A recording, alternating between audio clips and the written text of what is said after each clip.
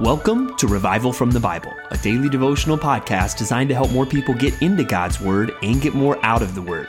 I'm Ben Blakey. It's Friday, June 4th, 2021.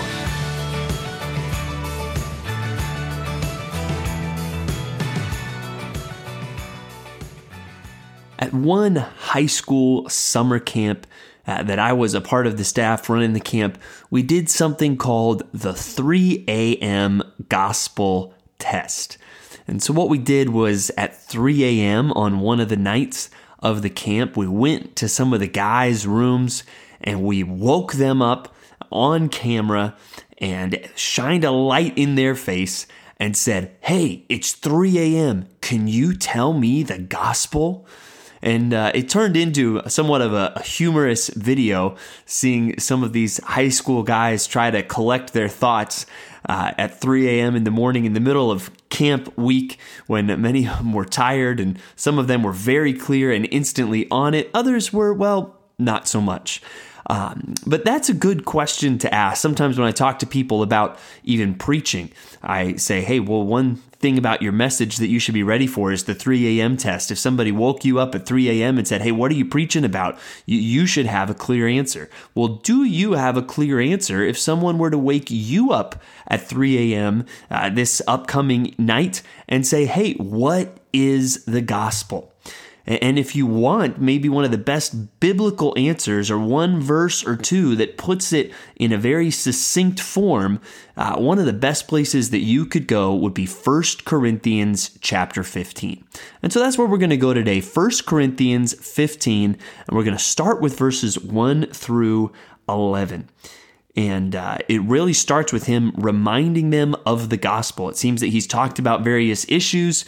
We've looked now at spiritual gifts and love in chapters 12 through 14. But now in chapter 15, he wants to come back and remind them of the gospel. And look especially at the first few verses. It says, "Now I would remind you, brothers, of the gospel I preached to you, which you received, in which you stand, and by which you are being saved, if you hold fast to the word I preached to you, unless you believed in vain. For I delivered to you as of first importance what I also received, that Christ died for our sins in accordance with the Scriptures, that he was buried, and that he was raised on the third day in accordance with the Scriptures." And right there, especially in those two verses, I think you're going to get to one of the best 3 a.m. test type answers to the question, what is the gospel? Someone shakes you awake tonight and says, hey, what's the gospel? A great answer would be, well, Christ died for our sins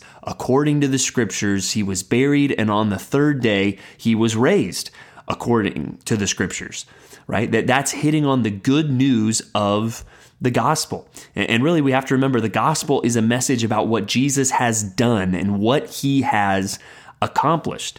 And this kind of says that he has died for our sins. And obviously, there's necessary background that we need to know for the gospel to make sense. And that's where even when it says Christ died for our sins, that's going to start opening up the door for us to make sure we understand the background, that God is our creator and that he is holy and perfect, and that we, as mankind, we are sinful and separated from God.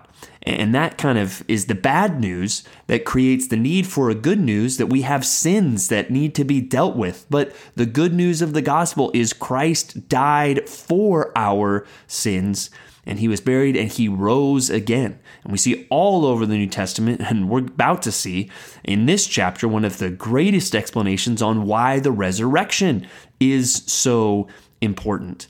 And so the gospel, we have to always remember, comes back to the good news of what Jesus has done, that he died for our sins and that he rose again, and that is how we can be reconciled to God. That we sinful human beings can be reconciled to a holy creator God because of what Jesus has done.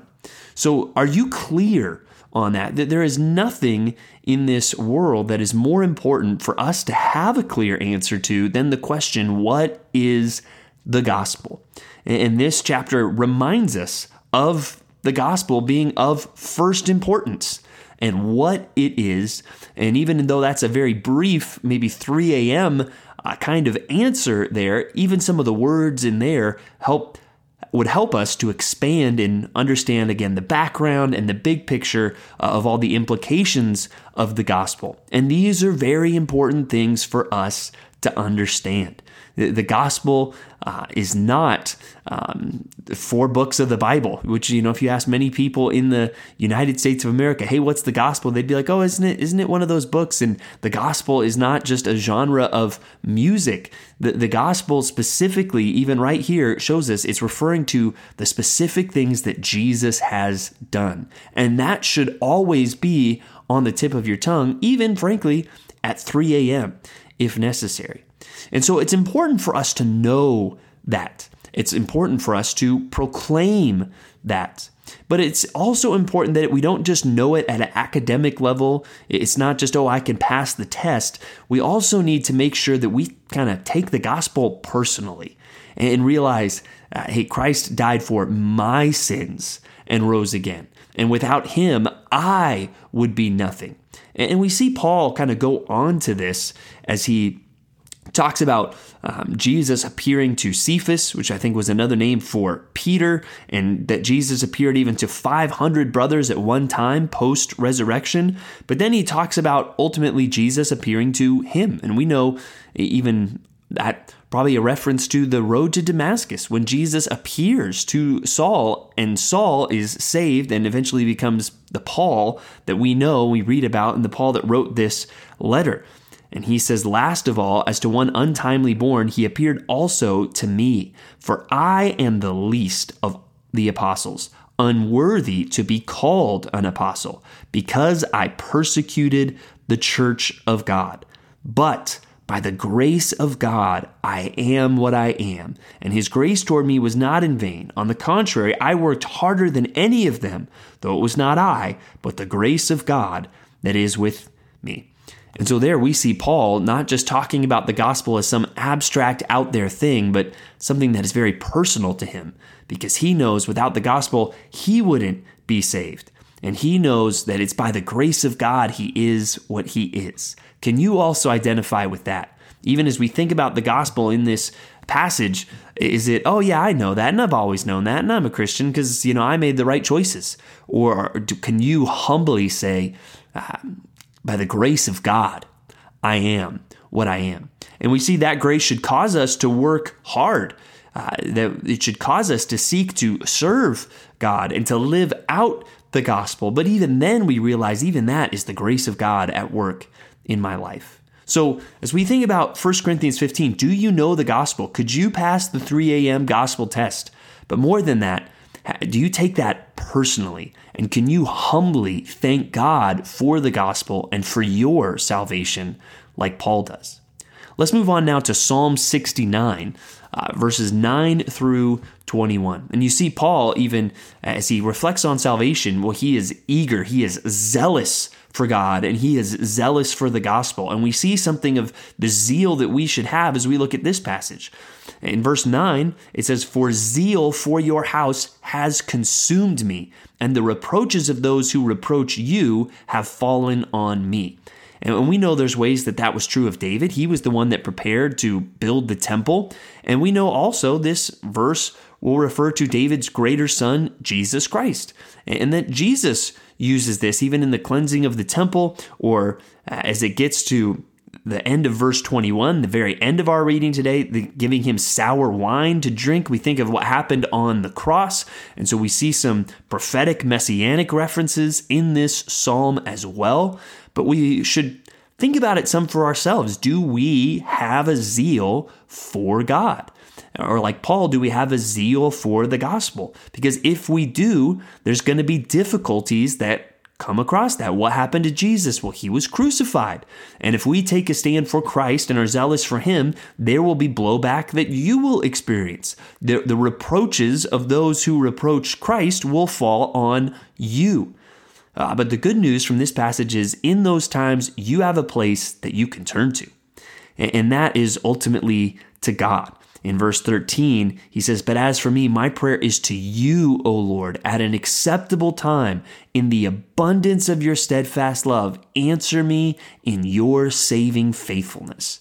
Right? When we find ourselves in hard places, because we have a zeal for God, he's the one that we can look to. And look at verse 16. "Answer me, O Lord, for your steadfast love is good. According to your abundant mercy, turn to me." And if you know the gospel, then you should be familiar with the steadfast love and abundant mercy of God. Even as we talked about recently at Compass Bible Church Treasure Valley from John 15, as the Father loved the Son, so does Jesus love us. And that's the kind of love that we can bank on. That's the kind of love that we can lean into when we find ourselves in difficult times, particularly difficult times because we are zealous for God and for the gospel. Let's go on now to 2 Samuel 20 and 21.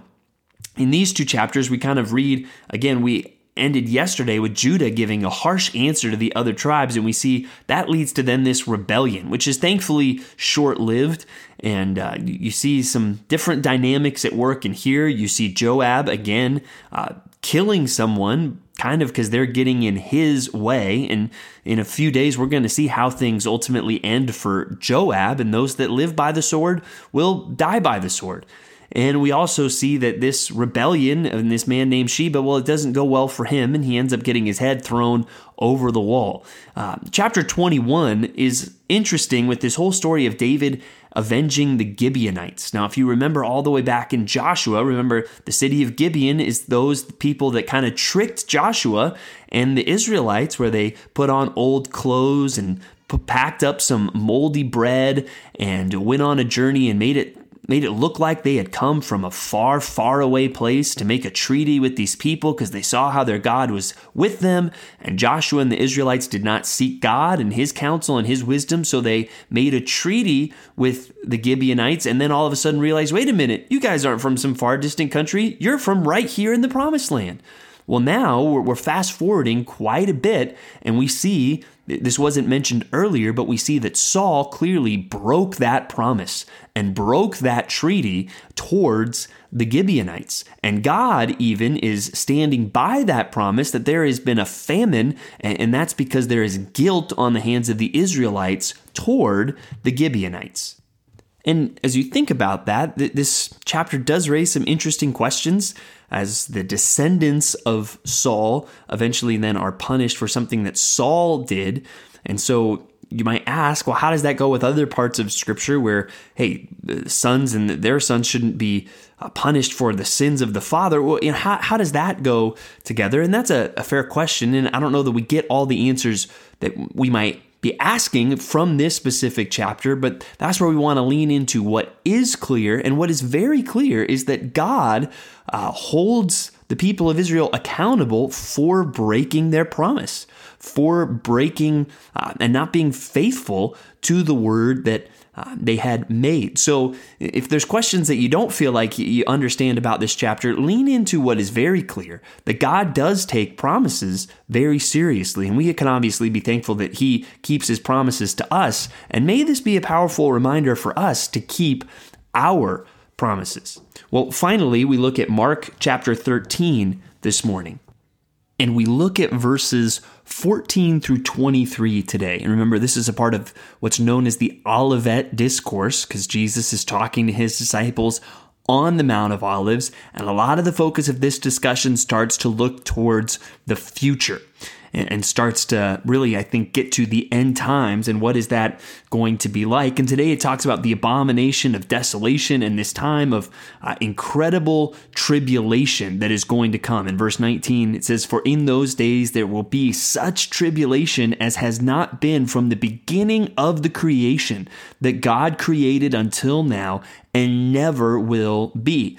So I think what you're seeing in the reading today should start getting even us thinking towards the future, towards what I believe Scripture teaches, a time of tribulation that is coming, even a specific period of 7 years, and even likely focusing on the second half of that period, a 3.5-year period, sometimes referred to as the Great Tribulation, and the timing of that period is set. It says, but for the sake of the elect whom he chose, he shortened those days. That tribulation that's going to happen is not going to go on forever.